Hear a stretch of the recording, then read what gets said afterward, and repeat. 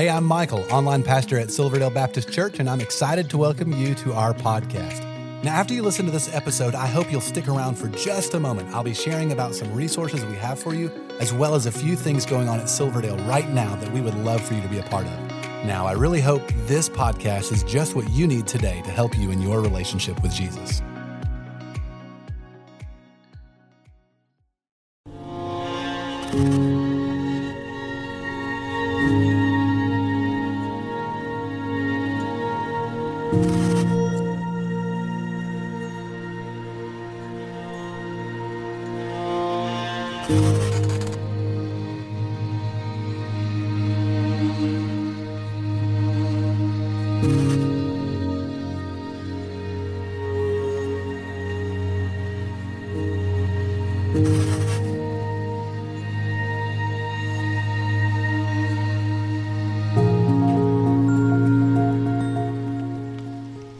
Well, hey, good morning and welcome to Silverdale. If I've not had a chance to meet you yet, my name is Matty, and I have the great privilege of serving as a part of the team here on our Bonnie Oaks campus. And if you are new, maybe this is your first time here, if you're joining us online for the first time, again, I just want to welcome you to Silverdale. Hey, listen, over the last couple of weeks, if you've been around, you know, we're working our way through this apologetic series called Reasons to Believe. Now, apologetics are just arguments or defensive, right, or reasons for us believing what we say we believe as Christians. And we've asked some of the following questions. We've asked, is there a God? Can I trust the Bible? Can I trust what it says? Is Jesus the Son of God? Is Jesus the only way to God? And they've been so helpful, right? As Pastor has given us logical, tangible, physical evidences for those things. And if you missed a week, listen, I'd highly encourage you to go back. You can check it out on our website or our app. But I want to encourage you to go back and check those out if you weren't here. But today we're going to ask what I think is just a little bit of a different question. Today we're asking this: why does God allow suffering? Why does God allow suffering? Now, this is different, I think, to some of the other questions, because oftentimes, at least I found, when someone asks me, hey, Matty, how do you know that you can trust the Bible? It's usually out of a genuine kind of curiosity for things of faith, right? Or, hey, how do you know? Why do you believe that Jesus is the only way, or that Jesus is the Son of God? It's usually out of a curiosity for the things of faith. But what I've learned from experience is that typically when someone asks the question, why does God allow suffering? It's usually from a place of hurt. It's usually from a place of pain. It's not usually out of curiosity that they're asking that question. And it can take many different forms, right? It can come in many different ways. It can look like this: why did God allow that to happen to my family? Or why did that bad thing happen to that good person? Sometimes it can look this way, right? How can a good God allow bad things like that? Why did God do that to me? And even at times it can look like this: why didn't God answer that prayer the way that I wanted him to? Anytime we ask, why does God allow suffering, or some version of that question, it's often being birthed in and from a place of hurt. That's why as we navigate this question together this morning, as we look at it apologetically, right, as we try to understand some of the reasoning behind suffering that we experience and that our loved ones experience, I need us to understand something together this morning. That these truths that we're going to look at, they're not truths that can be thrown around carelessly when we don't know what else to say in the midst of somebody's hurt. These truths are not your truths to share with somebody that you don't have any relational equity with. These are not truths that you can look at someone who's not following Jesus and proclaim this truth over their life if they're not in that place. Because so often we do that out of the goodness of our hearts, right? We believe we're doing something good. But these truths are truths that we claim for ourselves, that when we find ourselves in the midst of hurt, we believe and we claim these truths as follower of Jesus. And as we encounter people who are in deep, dark hurts, we beg God to make them real in their lives. While those who love and follow Jesus will know these things to be true, if we don't share them carefully with people who don't, we'll often do more harm than we will good. So before we go any further this morning, I want us to pray together, because here's what I know. Within the context of this room and those who are joining us online, there are people who are following Jesus. There are people who are not following Jesus, but who are both hurting equally as bad. And what I need you to hear from us this morning, what I need you to hear me say this morning, is if that's you, if you find yourself in a place of hurt this morning, we love you, we care about you, and we're here for you. I'm not throwing these truths at you and trying to minimize the hurt that you're experiencing. Your hurt is real. Your pain is real. And we want to acknowledge that. But we also want to point you back to the truth of who God is according to his word. And that's what we hope to do this morning. So would you pray with me? Let's pray together. Father, we come before you so humbly.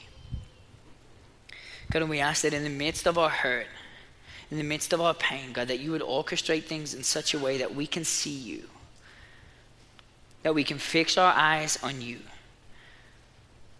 God, we ask this morning that you would speak to us, that we would hear your voice. It's in Jesus' name that we pray. Amen. So as you ask this question, why does God allow suffering? Here's the first truth I want you to write down on your outline this morning. It's that suffering points to the existence of a good God. Suffering points to the existence of a good God. It sounds kind of weird, right? How can the existence of suffering, how can the existence of pain and hurt point us towards a God that we say is good and loving? Well, that's a question that's been asked since the beginning of time, pretty much. The Greek philosopher Epicurus once stated this. I want to read it to you. God either wishes to take away evils and is unable, or he's able and is unwilling, or he's neither willing nor able, or he's both willing and able. If he's willing and is unable, he's feeble, which is not in accordance with the character of God. If he's unable and willing, then he's envious, which is equally at variance with God. And if he's neither willing nor able, he is both envious and feeble, and therefore not God. However, if he is both willing and able, which alone are suitable to God, from what source then are evils? Or why does he not remove them? Why does God allow suffering?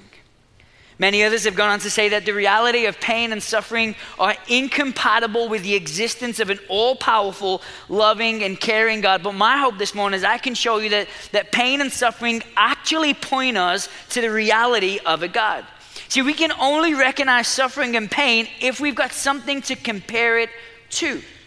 Right? We can only begin to understand pain. We can only begin to understand something as bad or out of order if there's something that is good and in order for us to compare it to. We see in Genesis, the very first book of the Bible, that God created the world, the animals, the plants, the trees, the sea, the sun, the moon, the stars, and then he created man.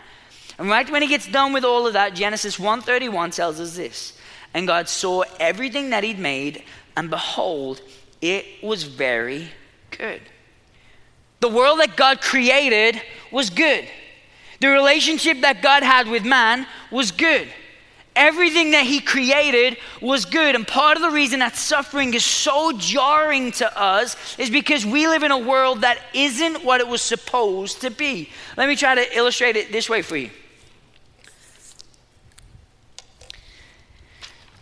Is this a straight line? This is like church participation. Is this a straight line? No. How do you know? Because you can see it, okay? How do you know? How do you know it's not a straight line? Because you know what a straight line looks like. You know this is not a straight line because you know what a straight line looks like. It's kind of straight, at least. You've got something to compare this non-straight line to. You know what a straight line should look like. So you know that this is not a straight line. If I was to tell you, hey, this is a straight line, you would think one of two things. Either I've lost my ever-loving mind, or I had one too many to drink this morning, I'm a little bit wobbly on stage. One or the other. Right? You know it's not a straight line because you know that there's something to compare it to. You know what a straight line is. To say that suffering is evil or unfair. To say that suffering is bad. To say that what the world we live in is bad. To compare nature as it should be to what it is. It's to hold our world up as it is and to say that this isn't the way it should be. This isn't what it's supposed to be like. And if we claim that something isn't what it's supposed to be, that speaks to an ideal. That speaks to a creator. That speaks to intention, right? That goes beyond the realm of us being just a matter of chance. Right? If we say and we believe that this is not the way it's supposed to be, that takes us from believing that there was just this collision one day and these things got together and all of a sudden humans were birthed out of it. It takes us beyond the realm of chance to believe that something's not the way it should be. Points us to the existence of a God. Suffering points us to the existence of a creator. But I want to take that just one step further for us. Because how does suffering point to the existence of a good God? The Catholic philosopher Peter Kreeft would say this: how can a mere finite human be sure that infinite wisdom would not tolerate certain short-range evils for more long-range goods that we couldn't foresee? To God's willingness to end suffering, his ability to end suffering, and his love, one must add God's wisdom. As God is infinitely wise, as Christianity holds, we cannot, as finite beings, expect to reason out all of his choices. Oftentimes, we don't know, we can't see, and we don't understand what God is doing. As parents, we often have to do things for our kids that they don't understand, right? I remember when our oldest son, Preston, was born, we had to take him to his pediatrician to get some shots, right? And we were probably a little bit later in that process. We had to stay in the hospital a little bit after he was born. But I remember we loaded up the car and we went to the pediatrician's office, and he's in his car seat and we carry him in and we're all proud, right? And we've got him on the arm and we get him out of the car seat and he's in his cute little onesie and he's got his little hat on that has his name embroidered on it, He looks real cute. And we pull him out and we'll hold him and everyone's oohing and ahhing and he's so cute. And then we take off his onesie and his little arms stretch out a little bit, and again, everybody's just cooing over this kid. And then all of a sudden, this sweet nurse walks in with this 2-inch long needle and she's about to jab it into his arm, and World War III breaks out right there in the room. Now, why do every first-time parent traumatize ourselves with that experience? Because we believe that it's for the good of our kid. Because we believe that momentary suffering or that potential fever for 24 to 48 hours after he's had the shots, we believe that is for the good of our kid, right? He doesn't see it. Preston in that moment had no earthly idea that this thing was actually for this long-term good. All he knew is in this moment, someone jabbed me in the arm. So what do? We pick him up. And by our words and our actions, we begin to shush, you're okay. We pat him on the bottom. And essentially what we're saying is, hey, you can trust me. It's okay. Daddy's got you. Mommy's got you. It's gonna be okay. We do things that may cause momentary suffering because we believe there's a long-term good. Now follow me. So what if you don't understand what God is doing in your life right now? What if you can't see what God is doing? If there's suffering and hurt in your life, what do you do when you can't see what God is doing? You trust what you know. And what we know about God and what we know about his character based on the truth of God's word is that he is good. When God created the world, he said it was good. It was Adam and Eve in the Garden of Eden that introduced sin and suffering to the world. It wasn't God, because when God creates, he only creates that which is good. And God is never changing. He's the same today, he's the same yesterday, he's the same forever. And scripture clearly teaches us that the God of the Bible is a good God. Suffering points us to the existence of a good God. Your suffering, your hurt, points to the existence of a good God. Here's the second thing that I want you to write down. That suffering points to our dependency on God. Suffering points to our dependency on God. Go ahead and turn to 2 Corinthians 1 verses 8 through 9 with me. As you turn in there, suffering points us towards a dependency on something outside of ourselves. Maybe you're like me. You find yourself saying this before. You've seen something that somebody has experienced, something that they're going through, and you find yourself saying this: I don't know how they do that without Jesus. I don't know how they're going to make it through this thing without God. I don't know what they're going to do without fill in the blank. And what are we saying when we say that? We're saying that in and of ourselves, we don't see, understand, or appreciate how somebody has the capacity, the strength, the understanding, the emotional ability to navigate deep, hurtful suffering. Suffering leads us through, it produces in us a dependency on something else to help us get through that time. Now, what I'm not saying is that everybody who experiences suffering will look to God to help them get through their hurts, because you know that's just not true, right? We both know countless people who in the midst of deep hurt have turned to something other than God. Maybe it was drink, maybe it was drugs, maybe it was relationships.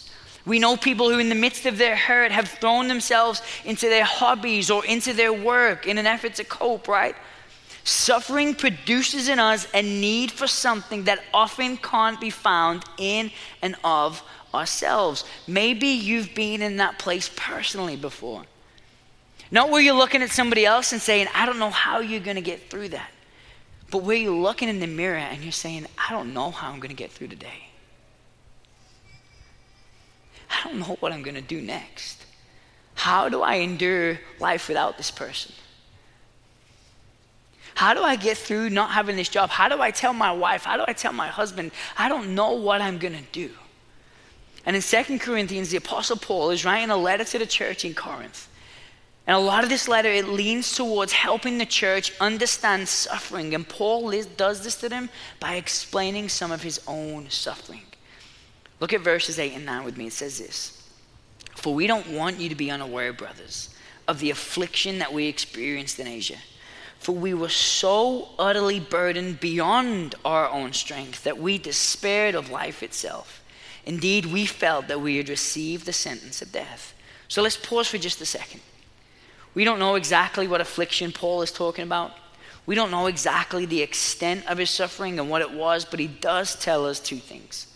The first is that he and whoever was with him didn't have the capacity in and of themselves to deal with their suffering. Look at this again. For we were so utterly burdened beyond our strength, so much so that we despaired of life itself. Indeed, we felt that we received the sentence of death. Their suffering was so severe that they knew they had to look outside of themselves to deal with it. Their suffering was so severe that they thought that they would die. And maybe some of you have felt that way before. Maybe it was a physical suffering that you were certain would end in death. Maybe it was a cancer experience that you had no idea if you were going to make it or not. You were certain that you were going to die. Maybe it's some sort of emotional suffering and you felt like the only way out was to die. Maybe it was loneliness and depression and you were convinced the only way I get through this, the only way out of this is the end of my life. Maybe some of you yourself have despaired of life itself. Paul gets it. More often than not, the person sitting next to you has no idea. That's what I love about the Bible. Is there are men and women in Scripture, Jesus himself, who understand your hurt and your pain. And Paul gets it, and look at what he says. But that was to make us rely not on ourselves, but on God who raises from the dead. Paul's suffering was so severe that he needed to rely on something outside of himself, and what he depended on was God. Who he depended on was God. And he wasn't just dependent on God to remove his suffering. He wasn't dependent on God to get him through his suffering. Paul has his hope firmly set on the God of the Bible, who he believed that even if this affliction was to kill him, that God could raise him from the dead again. The God had arranged in his sovereignty and his power Paul's suffering in such a way that it created a dependency on him. God wants to use your suffering to create a dependency on him. Again, that's not to minimize your hurt. That's not to minimize what you're going through. God wants to use the situations in your life to create a dependency on him. Here's the last thing that I want you to write down, that God uses our suffering. God uses our suffering.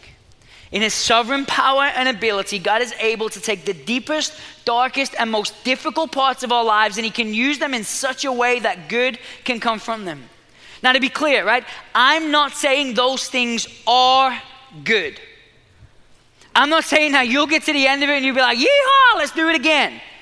But what I am saying is that I do believe the God of the Bible, I do believe what it says in scripture, that God can and use those things for good, right? Your spouse walking in and saying, hey, I had an affair, I want a divorce, I don't love you anymore. That's not good. Cancer's not good. Having a stroke is not good. Losing a loved one is not good. And those of you that have been through those things, you know in and of yourself, you don't want to do those things again. Never mind doing them the first time. I'm not saying those things are good, but what we are saying is that scripture teaches us that God can use them for good. Romans 8:28, and we know that for those who love God, to the Christ follower, all things work together for good.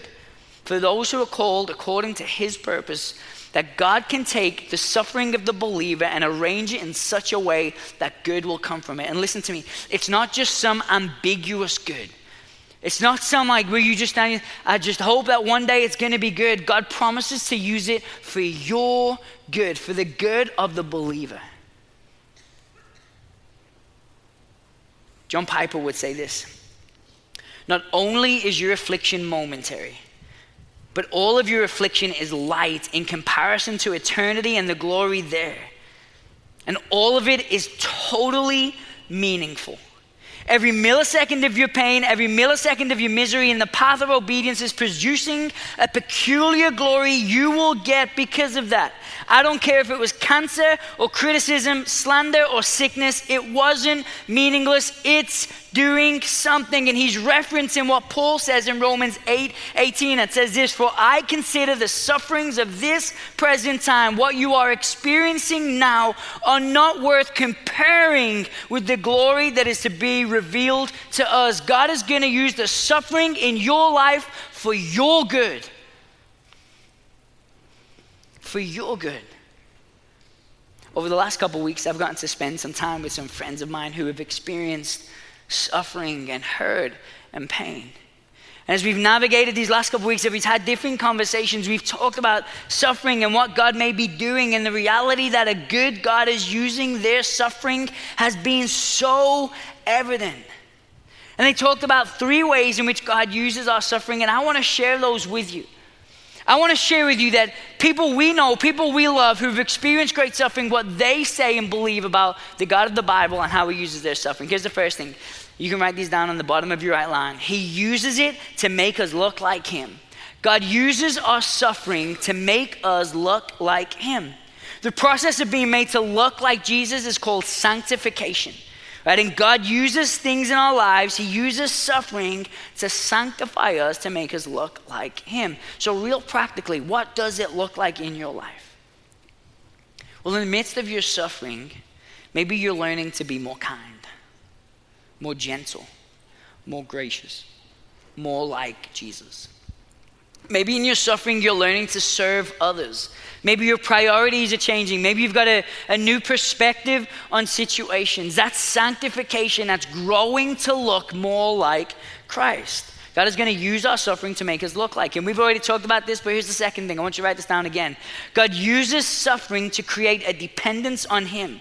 He'll use our suffering in our lives to make us look like Jesus, but he'll also make us want Jesus. He'll make us desire Jesus. He'll create in us a dependence for Jesus. We will grow to learn more and more that in and of ourselves we cannot do life alone, that we need Jesus. He'll use it in us to create a desire to hear the voice of God in and through the word of God. He'll create in us a dependence on him. And lastly, God uses suffering to lead us to him.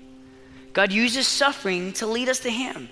He uses our suffering to lead us and others to him. Listen, contrary to what culture, contrary to what society, and even some parts of the church want to tell you, this life is not about you. Listen, it's the hardest thing to tell you this morning. But your suffering is not about you. The pain and the hurt that you're experiencing, it's not about you.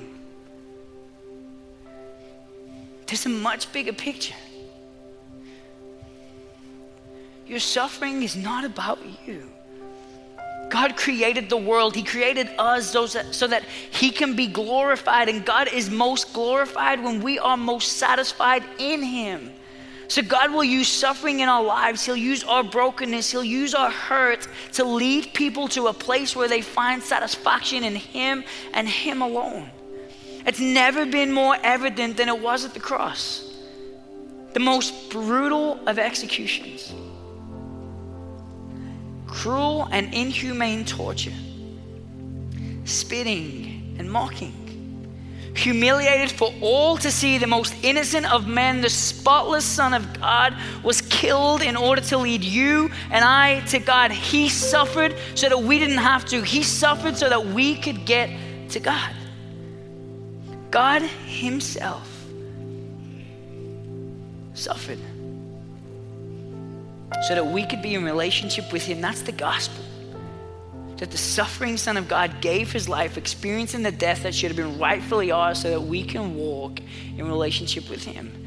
God uses suffering to lead us and lead others to him. So what do we do in the midst of our suffering? We remember Jesus. We remember the gospel. And there's no better way for us to do that, church, than by taking communion together.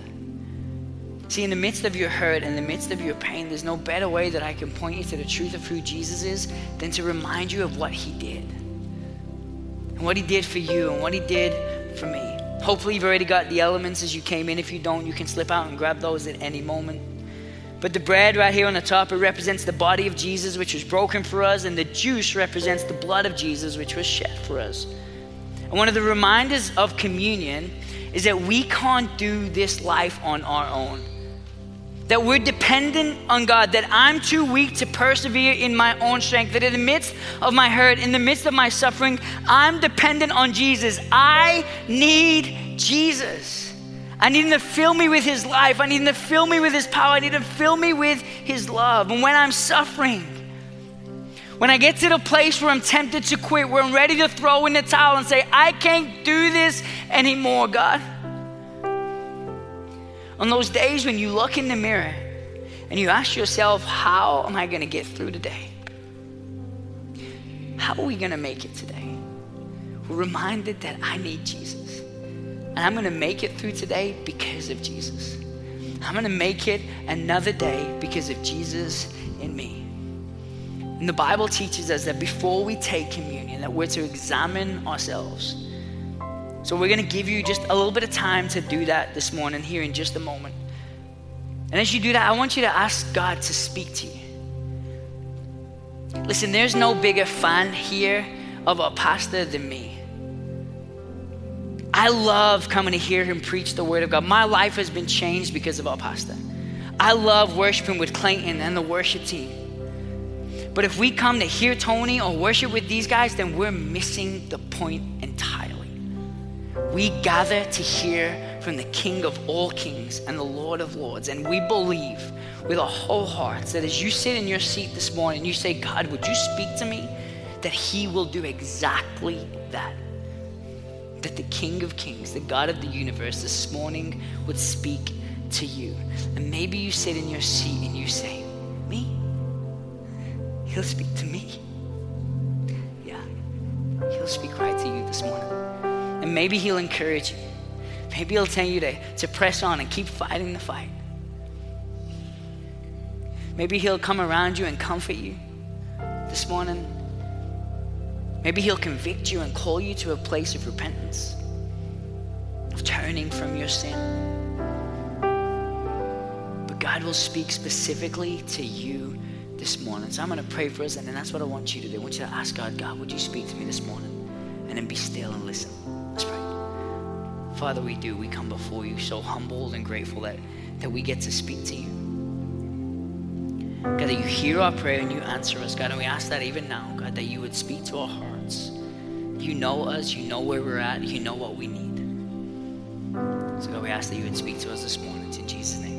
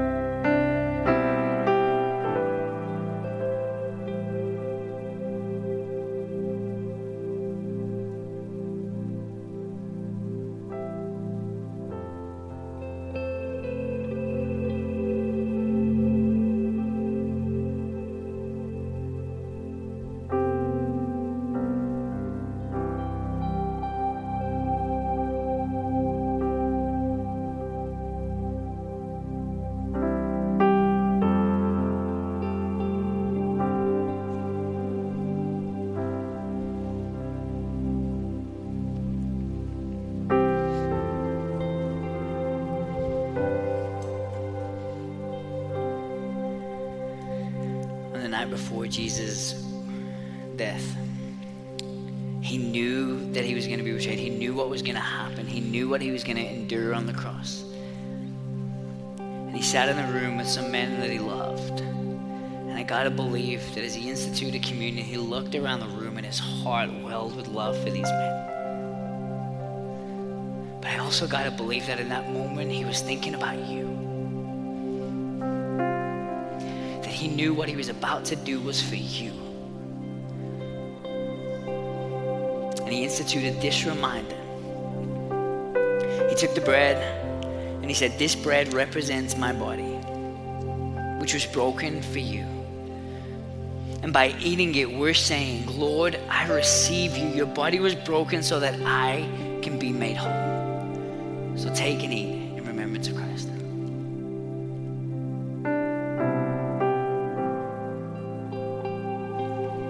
God, we thank you for your body that hung on a cross in our place for our sin. God, we're thankful for the body that was broken that makes us whole. The body that suffered so that we could be comforted. God, thank you. And next he took the fruit of the vine and he said, "This represents my blood shed for the forgiveness of your sin." Life is found in the blood. And by drinking this juice, we're saying, "Jesus, I need your life. Fill me with your spirit." So take and drink in remembrance of Christ. Father, thank you again so much for the blood of your Son, Jesus, that washes us white as snow. That in the blood we find forgiveness for our sins, as your word teaches us. Without the shedding of blood, there is no forgiveness of sin. God, we're grateful for our forgiveness. God, we're grateful for what you accomplished on the cross for us, and it's in Jesus' name that we pray. Amen. Well, I hope this was helpful to you. If while listening you realized you need to take the next step in your relationship with Jesus, we would love to help you with that. You can connect with us by clicking the link in the show notes to our website and then clicking the Connect card button. In our weekend worship services, we are in a sermon series called The 7 Commands of Christ. Jesus gave dozens of commands, and as followers of Jesus, we should obey all of them. Over the next several weeks, we are focusing on 7 that will change your life. We would love for you to join each week at one of our campuses, or you can attend online. You will find service times by clicking the link in the show notes to our website. You know, there's so many ways for you to get involved and be a part of what God is doing here at Silverdale, and we really want you to feel welcome and a part.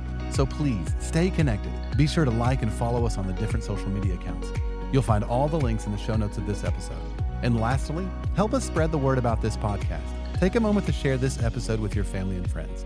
Again, we appreciate you listening and hope you will join us again next time.